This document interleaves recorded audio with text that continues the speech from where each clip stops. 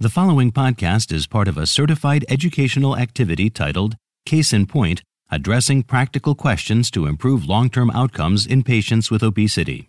Access the entire activity and complete the post-test at peerview.com/KEW860. Downloadable slides and practice aids are also available. Hello, I'm Juan Frías. I'm an endocrinologist in Los Angeles, California. I'm the medical director and principal investigator at Velocity Clinical Research. Thank you for joining me for Case in Point, addressing practical questions to improve long-term outcomes in patients with obesity. Today, we'll discuss winning the long game in obesity management, namely helping patients lose weight early and keep it off. We know that obesity is a problem in the United States and across the world, and obesity prevalence is increasing at a very high rate. We can see here from these maps in 2011, which are color-coded, with the redder or more orange colors representing higher incidence or prevalence of obesity in states, to 2021, where we have up to 42% of patients, adults in the United States, with obesity or a BMI of over 30. And not only is it increasing, but it has a very complex etiology, which makes it more difficult to manage. On a background of genetic predisposition, there are physiologic factors such as altered levels of hormones and gastrointestinal peptides, behavioral factors such as poor diet, inactivity and emotional factors, as well as environmental factors, socioeconomic status, many of the social determinants of health, which are part of the etiology. Not only common and complex, but also there are many complications or comorbidities of obesity, and these really span the organ systems, if you will, from obstructive sleep apnea to fatty liver disease to polycystic ovarian syndrome to cardiovascular disease, including stroke and coronary heart disease, type 2 diabetes, dyslipidemia, hypertension, certain cancers as well. So many conditions that are either a result of obesity or associated with obesity. And we know that early intervention can help not only prevent these complications, but in patients who already have them, can help in ameliorating them and sometimes even in reversing them. So we need to intervene early to delay these issues and treat these issues that are associated with obesity. And we know that weight loss can make significant improvements. Even modest weight loss of 3 to 5% can lead to significant improvements in glycemic control, in lipids. And as we progress to greater weight loss, there's greater benefit, not only in the metabolic, but also biomechanical and psychological aspects of obesity. And with weight loss greater than 15%, there could be a reduction in cardiovascular events, an improvement in mortality, and even remission of type 2 diabetes. So again, early intervention and using the tools we have to lose as much weight as possible and maintain that weight loss is critically important. So how do I discuss the need to prioritize obesity management with patients? Let's hear from a typical patient that may come to our clinic with the issue of obesity. Hey, Doc. My name is Mike Barnes. I'm here because I really need your help. My doctor's been on me, my primary care physician's been on me to lose weight, which I've been trying to do. So I was a wrestler in high school and college, so I'm an athlete. And so I had a knee thing, so my knee finally feels better, so I was able to get back to the gym. And I work out about 1 to 2 times a week for about an hour, but really hard, like an hour and 15. And so what I haven't noticed is the normal results that I get when I work out. So I've been continuing to do it, but I saw these guys in the gym who were about my age, but they are in amazing shape. And I overheard them talking about testosterone that they had gotten. So I had a conversation with them. They referred me to a website, which quite honestly looked a little sketchy. So I wasn't cool with going there. But I went back to my primary care physician, explained my workout regimen and that I was, really trying to drop the weight, but I wasn't seeing the results. And asked for testosterone, and he turned me down flat because I don't think he really understands from a former athlete's perspective. I'm able to drop and gain weight as I needed to, and again, it's really harder. So I wanted to come to you and really talk about getting testosterone today to really help accelerate my weight loss. So that's why I'm here. So to summarize, Mike has a number of issues. He's 52 years old. He is obese with a BMI of 36. He has type 2 diabetes, not too poorly controlled, with an A1C of 6.8%, but his blood pressure is not a target. We're aiming for less than 130 over 80. His LDL cholesterol is high, specifically for someone with type 2 diabetes at 124 milligrams per deciliter. And he has many of the comorbidities or complications of obesity. He has type 2 diabetes. He likely has fatty liver disease, hyperlipidemia, hypertension, and sleep apnea. If we look at his medications, he's taking metformin extended release at 1,500 milligrams daily. A low dose for him of rosuvastatin, 10 milligrams once daily. He's on blood pressure medication, so an ACE inhibitor with hydrochlorothiazide, and taking non-steroidals for the knee pain that he's had that he tells us in the video has resolved and he's been able to get back to the gym. And what he really wants at this point, what he heard from his friends at the gym, is he wants a testosterone prescription that his PCP did not give him. Now, over the years, Mike's weight has increased, and this is something that we see, and this actually comes from the Framingham Heart Study, the offspring cohort, and looks at patients with various starting BMIs and looks over time, so age on the x-axis, and we can see that irrespective of the starting BMI, over time, there is an increase in BMI or in body weight. When we talk to someone like Mike or anyone with obesity, motivational interviewing is a very important technique. So this is somewhere in between just passive listening to a patient and absolutely just telling the patient what they should do. If we look at the 5 A's of motivational interviewing, first one, ask. We certainly need to ask for permission to discuss body weight. This sometimes could be a bit awkward, but we do need to open the conversation with making sure that it's okay with the patient for us to have this discussion. We need to explore, as we're talking to the patient, their readiness to change, and we'll talk about that in a few slides here. We need to assess. We need to assess the patient's BMI, their waist circumference, their obesity stage. This will have an impact, as well as what complications they have of this excess weight of their obesity. This will impact what therapy we should consider, and also what weight loss goals should be considered as well.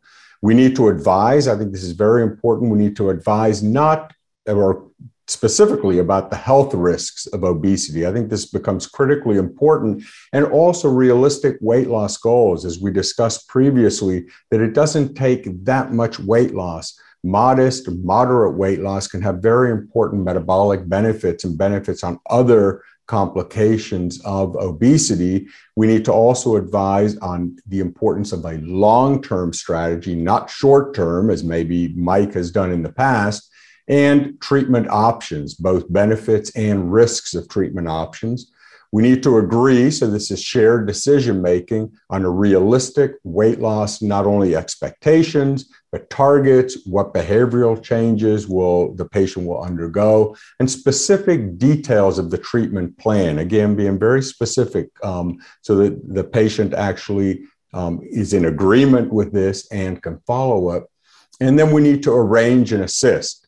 So assist in identifying barriers and provide resources to the patient, assist in finding appropriate healthcare providers of the referrals that are needed. This is extremely important for nutritional counseling, behavioral counseling perhaps as well, and then arrange regular follow-up. So the 5 A's: ask, assess, advise, agree, and arrange and assist. And it's very important, as we discuss with patients, our communication strategies, really to reduce stigma and reduce even implicit bias that often occurs with inpatients or with patients with obesity. And also this will improve well-being. So words and actions really do matter. Now, with respect to the stages of change, this is very important to sort of meet the patient or to know where they are in this stage of change, if you will, for them to be able to then make the change and follow the plan. So these stages include preconception. So the patient at this point may be unaware of the problem. I think this is where it's very important to discuss the potential health risks of obesity and overweight. Contemplation, preparation, so then making plans to change now, and action. This is when the patient is ready, or we feel the patient is ready to make a change.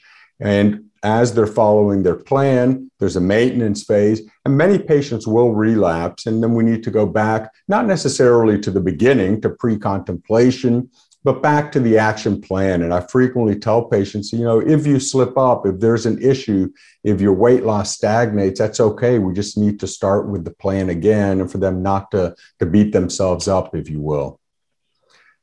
And I think it's important to put into context as well how to view obesity as a disease. If we look on the left is the old assumption that purposeful behavior by the patient drives the physiology or drives the obesity at the end of the day, that increased caloric intake drives weight gain, the physical activity causes weight loss directly by burning calories, that this really sort of puts the burden, if you will, on the patient, and that the solution to this is to eat less and exercise more. But as we've become to understand obesity much more, the new approach really is that physiologic regulation of energy balance drives behavior. So this is a physiologic issue that's driving this behavior leading to obesity. And this is illustrated very nicely as we talk about the homeostatic regulation of the set point. So we each have a set point for body weight, and which is very tightly regulated. So if we look, and this is regulated centrally. So if we look at the graphic, when there is weight loss, what ends up happening is that there's a reduction in energy expenditure, and there are metabolic signals that increase the drive for appetite. There's a reduction, for example, in leptin concentrations, an increase in ghrelin, which sort of in a sense brings our patients or tries to bring our patient back to the set point. And likewise, when there's weight gain, there is an increase in energy expenditure and metabolic signals, so hormonal signals, to drive or to decrease the appetite drive.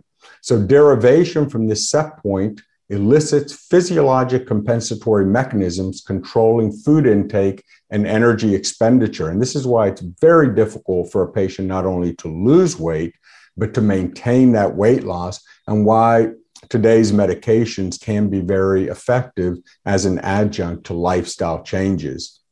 Now, going specifically to Mike, we saw that he was a wrestler. He mentioned in his video that he oftentimes could lose weight or gain weight very quickly. And this is an interesting study. It was a survey that was done of wrestlers, Greco-Roman, women wrestlers, and freestyle wrestlers, looking at the various ways in which they lost weight. And some of these, somewhat healthy. If we look all the way on the left, gradual dieting. We saw a lot of the women did this in particularly, but some not very healthy, fasting, training in heated rooms, saunas. So basically becoming dehydrated, even spitting and laxatives. And what was found here is that these wrestlers could lose a lot of weight, but then post-match, there was a lot of weight increase. And similar weight cycling occurs in other so-called combat sports as well. And this faulty training regimen and very fast way of losing weight, which is not healthy, can encourage disordered eating and exercise patterns and is clearly not healthy. What's important to understand with the treatment of obesity is that just like hypertension, dyslipidemia, diabetes, long-term chronic management is required. And what's seen here is the reduction of body weight with some intervention. This could be diet, exercise, with or without pharmacotherapy, and then maintenance therapy. But if that is stopped, you see the increase in body weight. And this has been seen across studies with different methodologies of weight loss. So this is a chronic disease requiring long-term chronic management. So if we speak specifically about testosterone, because this is what Mike came to the clinic for, is PCP emphatically said no, he wasn't going to get it, and he came to the endocrinologist, to me, because he wanted testosterone therapy. And we certainly have seen as of late, and that testosterone ads are all over the place for men of all ages. With claims about increased strength, virility, weight loss. There's a lot of interest in this based on this advertising. But it's important to note, though, that testosterone is not approved as an anti-obesity medication, although it does have modest favorable effects on body composition in patients with type 2 diabetes. But the patient would need to be proven to have hypogonadism. So it is inappropriate to replace testosterone in persons with type 2 diabetes, or quite frankly, anyone who does not have true hypogonadism. And in the case of Mike, who has sleep apnea is a contraindication for testosterone therapy, particularly if he's not hypogonadal. And testosterone therapy can increase the risk of obstructive sleep apnea as well. So if we look at obesity therapy, we have sort of the pillars, if you will, of obesity therapy: nutritional intervention, physical activity, behavioral therapy, critically important, irrespective of whether we're going to use more advanced therapies, which would be pharmacotherapy and bariatric or metabolic procedures. And there are currently 5 FDA-approved long-term drugs for long-term use in patients with obesity. So this includes the 2 GLP-1 receptor agonists, liraglutide and semaglutide, combination pills, naltrexone with bupropion, and phentermine with topiramate, and also the pancreatic lipase inhibitor, orlistat. And then for it being actually reviewed by the FDA currently and in phase 3 development is the dual GIP and GLP-1 receptor agonist, tirzepatide. So when and why anti-obesity medications are a good option? Again, this is why, going back to the beginning of this section, why it's important to assess the patient and assess their BMI, because this is going to play a role in what therapies we should consider, and also their obesity-related complications. So certainly in a patient who is obese with a BMI of over 30, if lifestyle intervention is not effective, whether they have or don't have an obesity-related complication, which the vast majority of these patients will have, we can consider anti-obesity medication. And then if the BMI is over 27 and there's at least one obesity-related complication, we should also consider anti-obesity therapy medication. And we need to treat obesity first. So this helps better manage obesity-related complications, reduces the risk of developing further complications, as we talked about previously, and can improve overall health and quality of life. So again, early intervention to address these multiple potential complications and comorbidities is very important. And if we look at the mechanisms of action of the FDA-approved anti-obesity medications, we have the combination medications you see at the top, which act centrally. So naltrexone, which is an opioid receptor antagonist, and bupropion, which is an antidepressant, which increases dopamine and norepinephrine concentrations, phentermine and topiramate, phentermine being a sympathomimetic agent, again, increasing norepinephrine, and topiramate, an anti-seizure medication, actually, which modulates the GABA receptors. We see phentermine on its own, which is not approved for long-term use, but for short-term use. Hydrogel, these are hydrogel particles in a capsule. They actually, in the stomach, they expand, so they're volume enhancers. They're not absorbed, and they increase satiety. This is not, though, a pharmacotherapy. Orlistat, which is a pancreatic lipase inhibitor, which reduces the digestion and the absorption of dietary fat, and the GLP-1 receptor agonist, the 2 that are approved, liraglutide once daily and semaglutide injectable once weekly. And these agents act centrally to reduce appetite and increase satiety, and they have some effect which generally there's a tachyphylaxis to with gastric emptying. There are other medications, nutrient-stimulated hormone-based medications that are in clinical development. Furthest along is tirzepatide, which is an agonist of both of the incretin receptors, GIP and GLP-1. So a number of agents, 5 agents that are currently approved with different mechanisms of action. And if we look here at the agents that are approved, including hydrogel, we see some of the effects on different cardiovascular risk factors. They all reduce waist circumference. I think we need to be careful with naltrexone and bupropion with respect to a transient increase in blood pressure, so contraindicated in patients who have uncontrolled hypertension, also an increase in heart rate. And if we look across, we have positive reductions with all of them with respect to lipids, and the most potent with respect to the A1C. So perhaps for a patient like Mike who has type 2 diabetes would be the GLP-1 receptor agonist, liraglutide and semaglutide. And if we look at outcomes, and here shown is non-alcoholic fatty liver disease, there are data, though no medication is currently approved specifically for that disorder, with the GLP-1 receptor agonist.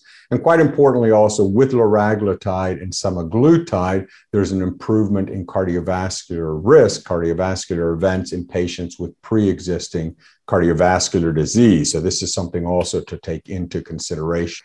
So let's look at some key takeaways. So obesity is an increasingly prevalent chronic disease that has a complex multifactorial physiology and shares risk factors with other cardiometabolic diseases.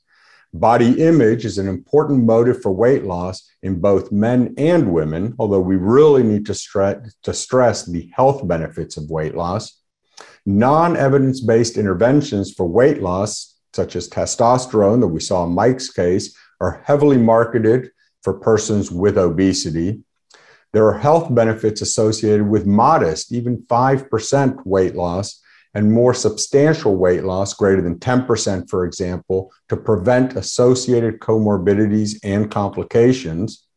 And we shouldn't hesitate to initiate a discussion with when weight management is advised and or indicated, especially when the potential risks of excess weight over the long term are not fully appreciated by the patient. So I think this is very important to stress to the patient as we're sort of going down this journey to make sure that they're ready to make the change, is the importance of these health benefits and even the modest weight loss.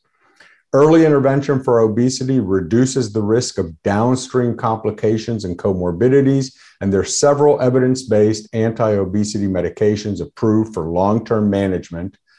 And before presenting treatment options, assess readiness for change. So asking for permission from the patient, using motivational interviewing, and getting the patient ready to make the change and to follow the plan that you make together for this weight loss. My name is Yasmin Ellison. I'm a 37-year-old wife, and I have been married for about 5 years now to my wonderful husband. And we are very much looking forward to becoming parents, to starting a family. I've been working with my OBGYN and talking with him for a couple of years now about our goals of starting a family. And we talked a lot about one of the solutions for me might be weight loss. That might help me on that journey. And so we started out with physical activity and diet.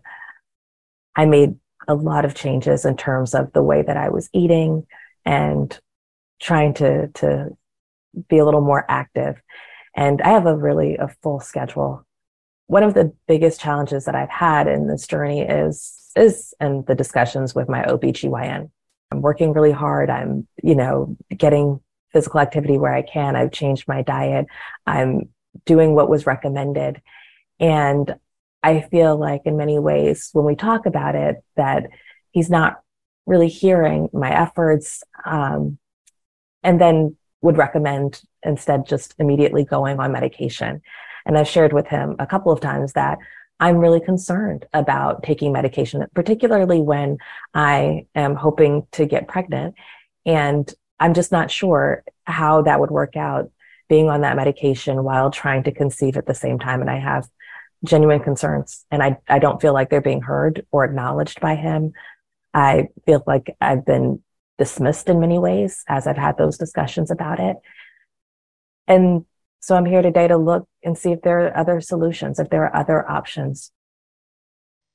So we see from the video that Yasmin is 37 years old. She has a BMI actually in the overweight category of 28.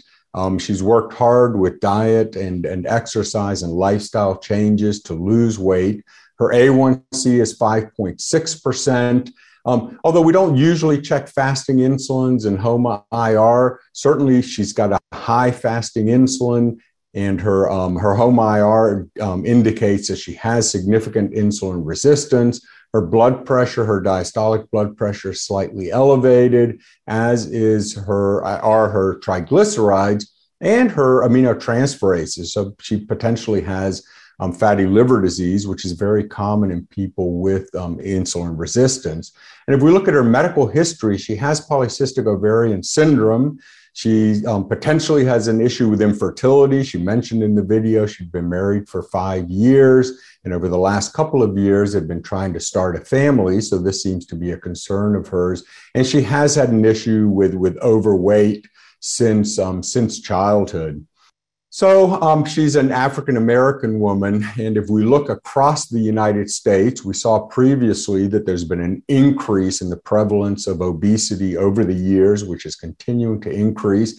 But this actually, the race and ethnicity factors play an important role in this. And in fact, the ethnicity or the race with the highest obesity are non-Hispanic Blacks in the United States, with a prevalence in adults of 50%. Second to that would be Hispanics, around 46%, and non-Hispanic whites, about 42%. So there are definitely variations across race and ethnicity with respect to obesity prevalence. And this is an interesting study that looked at body image satisfaction as a function of BMI. So this were questionnaires to both men and women. And what you can see here is the men and women who had sort of high scores with respect to self-rated appearance had the lower BMI. So you see correlations here. The higher the BMI, the lower, if you will, the self-rated appearance. And then in sort of the low scores, if you will, were highest in people with the highest BMI. And so we see both in men and women, self-rated appearance is affected by their BMI. And then if we look on the right from the same survey, now broken down into men and women, actually the highest satisfaction was in Black men and the lowest satisfaction was in white men. But you can see that in women, although the highest satisfaction with body image was in Black women, it was lower than in men. And similarly, the lowest satisfaction was in white women, and that was lower in women than in men. So there seems to be also variation in body image satisfaction, not only by race and ethnicity, but also by sex. Healthcare encounters also are experienced differently among people of color, whether they're Black or Hispanic. People of color, as we saw with Yasmin, often feel that they're being dismissed, disregarded, maybe devalued and excluded from decision-making, that their complaints are not being taken seriously. And this results in a high unmet need, loss of trust in healthcare, sometimes delay in seeking healthcare as well. And healthcare providers tend to view healthcare as neutral and objective, but people of color sometimes are viewed as perhaps not as educated as their counterparts that are white, maybe unreliable, less quote unquote reliable patients. So this implicit or sometimes explicit bias can have a significant effect not only in obesity management, but also in the management of many other chronic diseases, as we see here.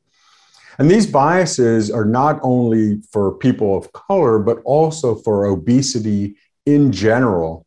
There's implicit and explicit bias, which often can affect the way that we manage patients with obesity. Healthcare providers often prefer to treat obesity with lifestyle modification as opposed to pharmacologic therapy. In fact, if we look at the data, only 2% of patients who are eligible for pharmacotherapy actually receive the pharmacotherapy, and this is for a number of different reasons.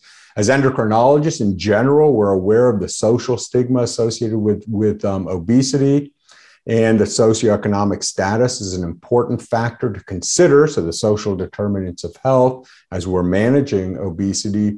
But in other specialties, or PCPs oftentimes do exhibit biases that may interfere with seeking, offering, and choosing evidence-based treatments for persons with obesity. There may be lack of knowledge about obesity management and cultural awareness.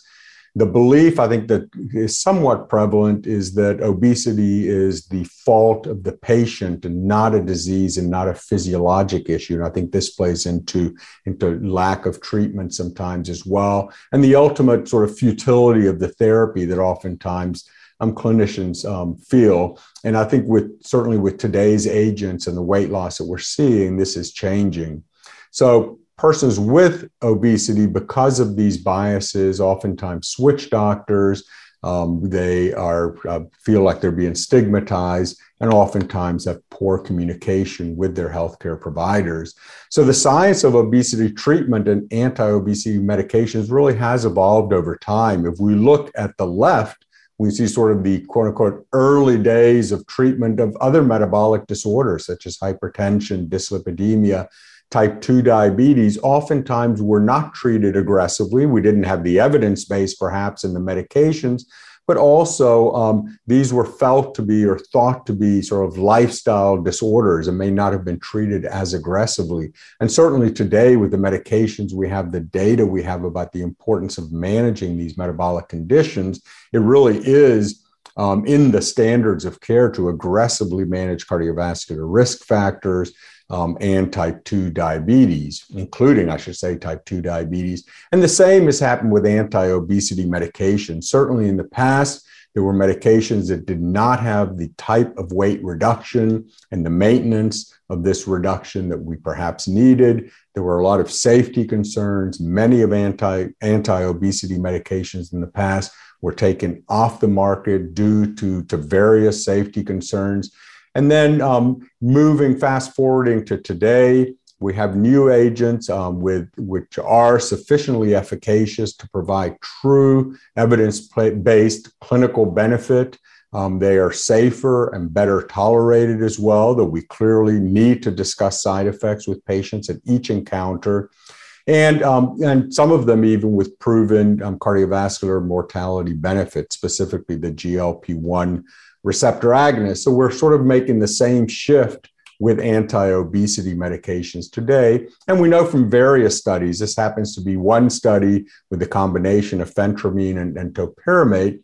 You see here weight loss, sort of the red bars going down is weight loss in each individual patient. So you have some patients gaining, quite a few patients losing with lifestyle modification on the left, but certainly a drastic change when the lifestyle modification, when you add pharmacotherapy, with more patients losing weight and losing a greater amount of weight during the course of the trial. We've seen this before. I would just say that there are 5 approved medications for long-term use in patients with overweight and obesity that have different mechanisms of action. And as we'll see, really the most potent, particularly for a patient with type 2 diabetes, but also for people without diabetes, would be the GLP-1 receptor agonists, liraglutide and semaglutide. So if we look at phase 3 trials, and this is looking in people without diabetes, and you see here across several agents that are approved and some that are in clinical development, such as tirzepatide, you can see, for example, with semaglutide in the step 1 trial, 68 weeks, a mean percent weight loss reduction of 15%. So this really had not been seen previously. And this, again, is an approved medication for obesity and investigational at this point, but in a study called SURMOUNT-1, looking at the dual GIP and GLP-1 receptor agonist. And here we just see two doses, the lower dose 5 milligrams and the higher dose 15 milligrams. With the 15 milligram dose, a 21% average reduction in body weight. So again, we have agents today which can produce double-digit reductions in body weight. If we look at the agents, and I'm going to show this in 2 slides, and this is important because it can be downloaded, and this is one of the free practice aids, but very important as we're speaking to patients to set expectations with respect to how much weight we anticipate the patient will lose. So I won't go into this in great detail, but you can see here sort of coded with the plus signs, what proportion of patients would be expected to lose 5, 10, 15, or even 20% on body weight for the given agent. And then on the right, the more important side effects which need to be discussed with patients as we're prescribing these medications. And what we can see here, once again, certainly with liraglutide and semaglutide, the GLP-1 receptor agonist, having the greatest amount of weight loss, and then the agent tirzepatide that's currently in phase 3 of clinical development, having even more weight loss, and important to discuss the potential side effects, which in this case are primarily gastrointestinal in nature, and also the contraindications, which would be patients with a history of pancreatitis, or patients with a history, either personal or family history of medullary thyroid carcinoma or MEN2. And looking at these agents, and particularly this is looking here at women with polycystic ovarian syndrome and obesity. And this is looking at a couple of studies. So looking at liraglutide versus placebo, and then also a 24-week study that looked at the long-acting GLP-1 receptor agonist exenatide once weekly, either alone or in combination with the SGLT2 inhibitor dapagliflozin. Also here, phentermine and topiramate was looked at, and it looks at different factors that were improved, and were shown in green and blue, I should say, were the best outcomes, and in green, the second best outcomes. But you can see very nice outcomes with any of these medications, whether it's GLP-1 receptor agonists, SGLT2 inhibitors, the combination, and even phentermine and topiramate. But you will see that the combination of GLP-1 receptor agonist and SGLT2 inhibitor did very nicely with respect to body weight, BMI, fasting glucose, improving insulin sensitivity, so reducing the HOMA-IR, triglycerides, and also the free androgen index, which is an issue in women with polycystic ovarian syndrome, is hyperandrogenism. So these could be important therapies for women with PCOS to lose weight and have improvements in other cardiometabolic risk factors. Certainly, all of the medications that I've discussed are contraindicated in pregnancy, but should a woman like Yasmin become pregnant, the weight loss goal really is to actually increase some weight during the pregnancy. Clearly, weight loss and inadequate weight gain during pregnancy increases the risk of small for gestational age infants by up to 50%. And the recommendation is that women with obesity gain anywhere from 10 to 20 pounds during pregnancy. In treating patients with obesity, it's important to establish a so-called virtuous cycle in their management. So we start on the left, we need to set achievable and realistic weight loss goals, develop a management plan to reach these goals, and then the patient can start on this plan. We certainly hope as we go around the cycle here that the goal is met, the plan is working, distress, if there's any, is reduced, and there's meaningful benefit that's noticed by the patient. And this encourages adherence to the plan. And if needed, we can add new goals at that point, and then the cycle continues. So the key takeaways here are to provide empathetic care with an awareness of disparities in the social determinants of health, offer treatment without bias using non-judgmental, patient-centered strategies, counsel patients about factors that may be contributing to weight gain, lifestyle, behavior, genetics, environmental factors, very common obesogenic medications, as we'll see in the next case.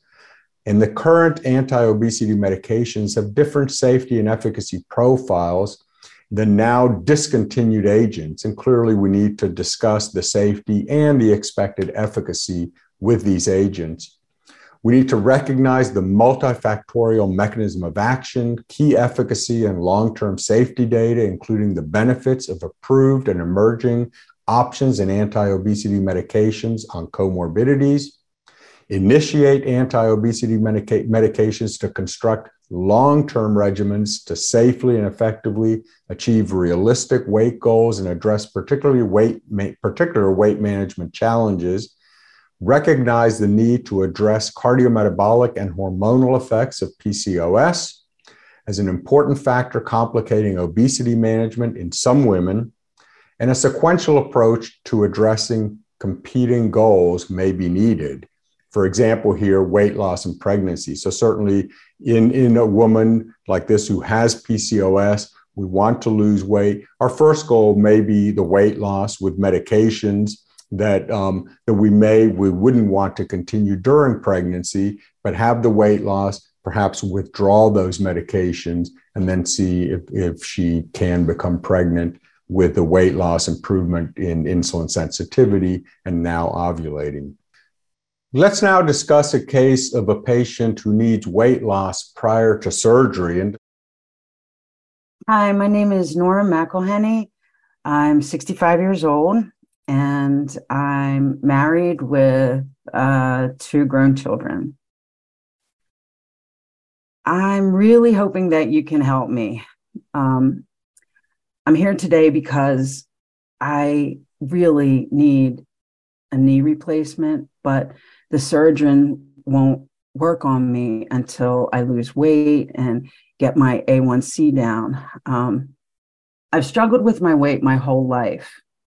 I got bariatric surgery, and I thought that would be the solution to all my problems, but menopause hit and all the weight just crept back on. My regular doctor sent me to you. I don't think he understood all the information that my glucose monitor was spitting out. And it just doesn't seem right. I've been waking up all groggy and shaky, and my sugars will be like 50 or 60. And I know I have to eat something sugary, and I eat until I feel better, but I feel pretty lousy all day. And I feel like my metabolism is broken. I'm sorry I'm such a mess. I'm very close to giving up. So we see Nora has a number of issues. She's a 65-year-old woman. She's got severe obesity. Her BMI is 50, very poorly controlled diabetes with an A1C close to 9%. Her blood pressure is elevated. For someone with diabetes, certainly her LDL cholesterol is high.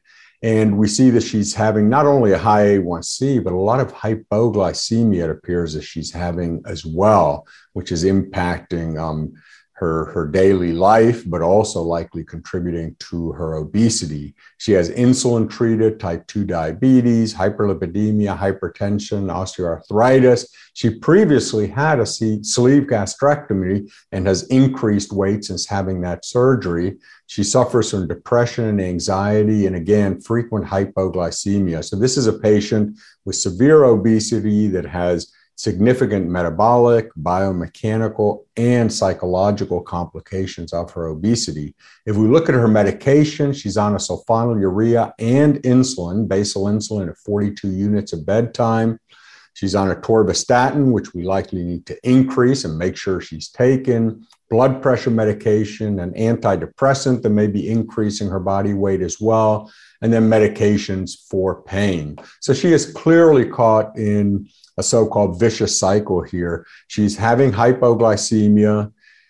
To treat this hypoglycemia, she's overeating, which not only increases her weight, but increases her glucose as well. The weight worsens her osteoarthritic pain.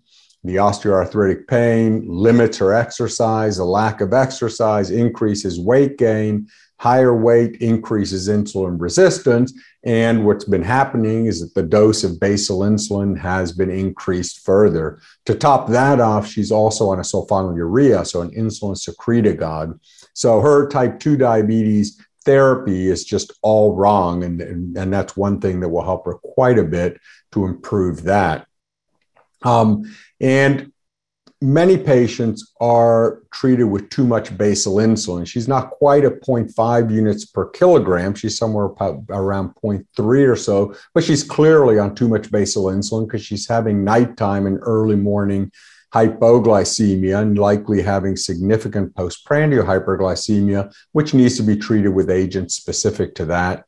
And in fact, this is a patient that should be on a GLP-1 receptor agonist, an SGLT2 inhibitor, therapies that can improve her glucose safely without hypoglycemia and that can cause weight reduction. And the distress needs to be evaluated very carefully in a patient like this. We need to, if we look on the left, set realistic goals about not only the weight target, but the speed at which she can achieve this target. Importantly, distress affects motivation, as we see with her and many of our patients, to initiate and maintain behavioral change, and repeated unsuccessful attempts at weight loss, particularly if the expectations are too high, can lead to some of this distress, guilt, hopelessness, and increase the distress. And really, if we look at the figure on the right, there's a bidirectional relationship between obesity and common mental health disorders, depression, anxiety, where the obesity makes the depression and anxiety worse, and the worsening depression and anxiety and sort of hopelessness makes the obesity worse. So this also speaks to this vicious cycle that we need to try to break and need to make sure we support a patient such as Nora. Now, we saw that she had a sleeve gastrectomy. This is looking actually at patients who had bariatric surgery or Roux-en-Y, gastric bypass. But the point it makes is that initially there's weight loss you see over time, 0.5, so 6 months, but the patients take different trajectories after the initial weight loss, with some patients continuing to lose weight, other patients sort of stagnating, you see in group 2, and some patients increasing weight. And this is seen with various metabolic procedures, and something that we've seen with our patient Nora as well. So there's certainly strategies to address weight regain or insufficient weight loss after bariatric surgery as she's had. So after procedures, we could have sort of more advanced procedures or revisions of procedures. So these will be surgical interventions, or we can have behavioral therapy, more dietary counseling, or pharmacological therapy as well with any of the agents that are currently approved. And really, it's thought that the optimal time to initiate anti-obesity medications may be at the time of weight plateau rather than after weight regain. So this is not uncommon in our patients who've had bariatric procedures.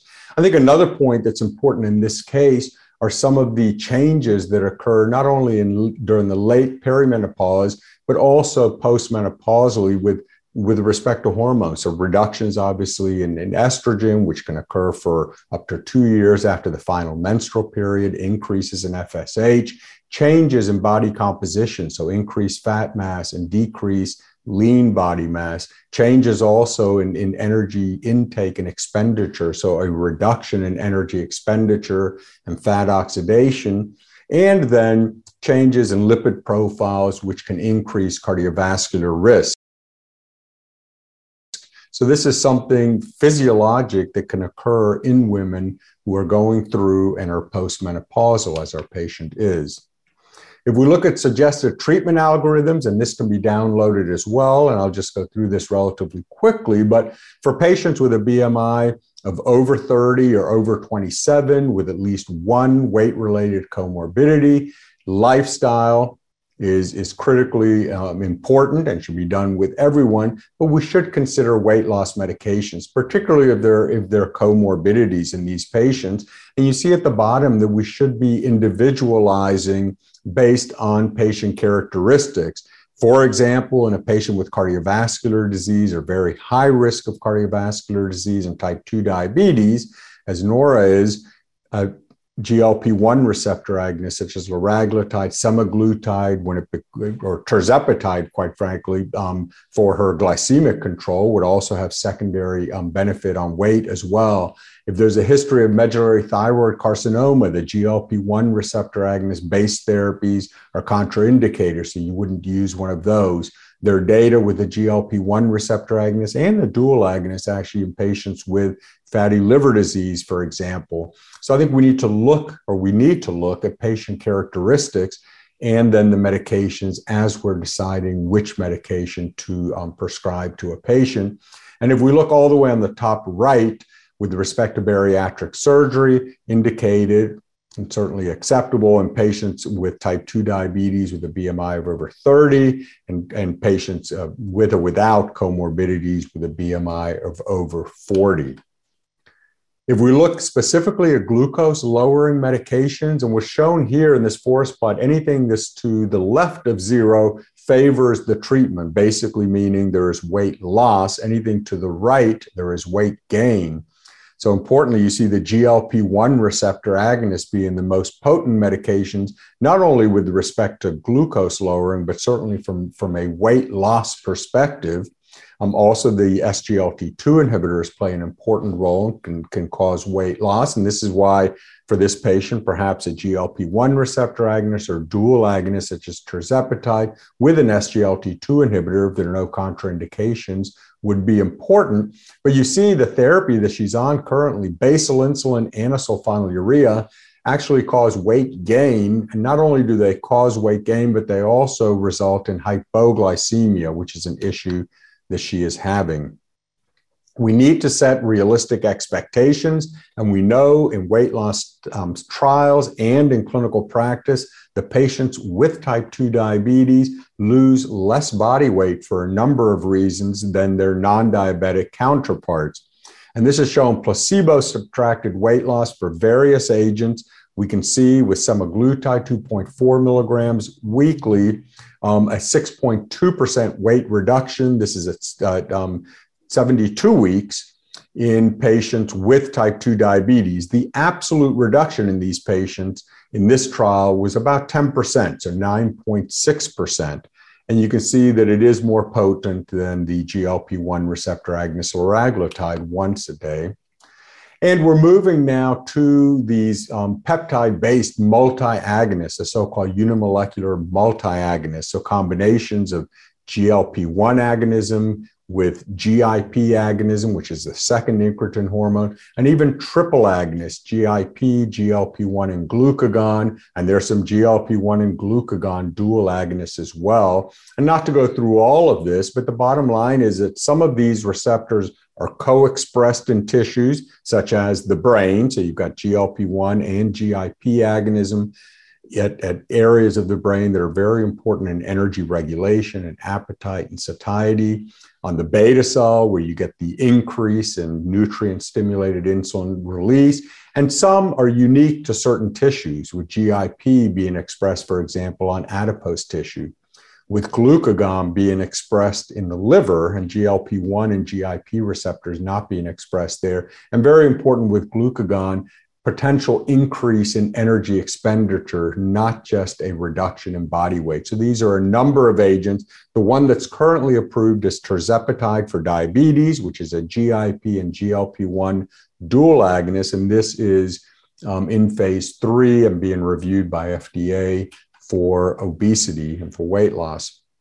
So how much weight loss occurs with tirzepatide? Again, tirzepatide being the dual GIP and GLP-1 receptor agonist. If we look in patients with type 2 diabetes, we see in a study called SURPASS-3 and in SURPASS-4 in patients on oral agents where tirzepatide was added, you have with a 15 milligram dose up to 14% relative weight reduction. That's the mean. And you see a dose-dependent effect from 5, 10 to the 15 milligram dose.